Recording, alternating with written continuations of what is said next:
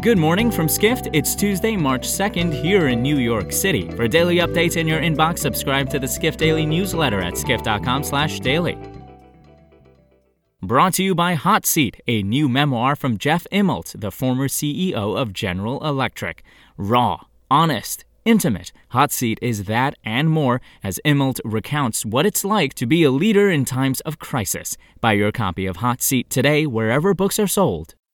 And now, here's what you need to know about the business of travel today. American Express Global Business Travel has launched a new offering to help remote workers escape the confinement of their homes, even if it's for a day or two.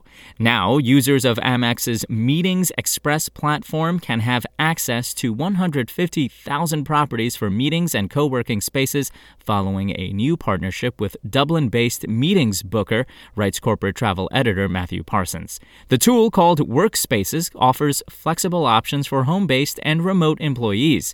The options include hotels that have converted their guest rooms into offices with desks.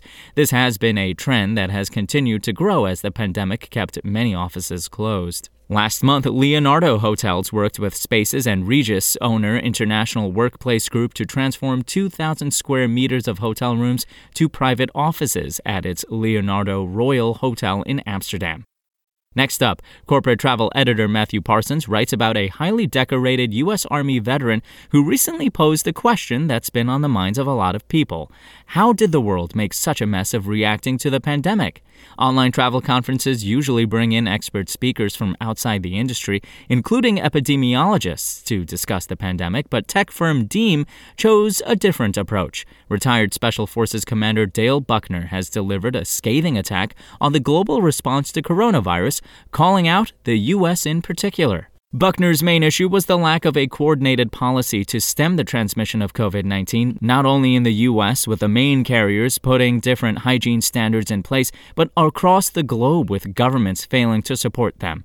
All of the airlines and all of the hotels in the travel industry have been fending for themselves, said Buckner, who served in the Army for 24 years, including 13 years in the Special Forces Green Berets, and has earned 27 awards and decorations.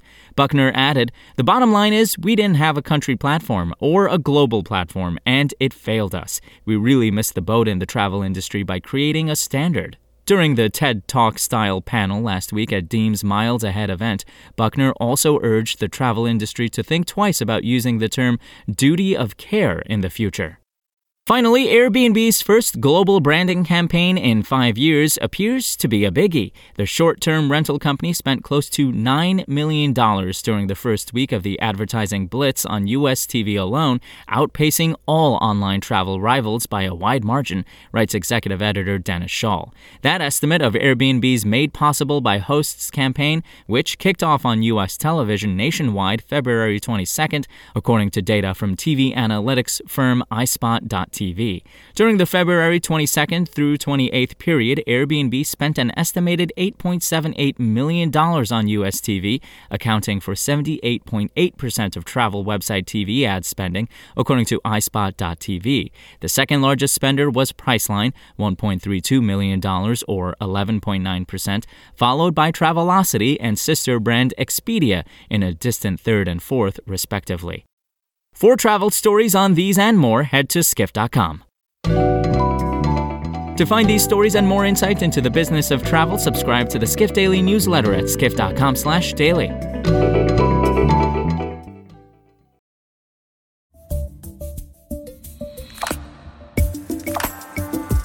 Saudi Arabia has set an ambitious goal to welcome 150 million visitors by 2030, unleashing a flurry of growth and investment in the kingdom.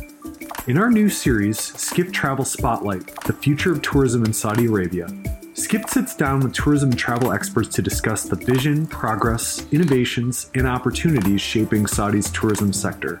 Tune in for insider views and insights on what's next for Saudi Arabia's dynamic tourism industry. Subscribe now on Apple Podcasts, Spotify, or wherever you listen to podcasts.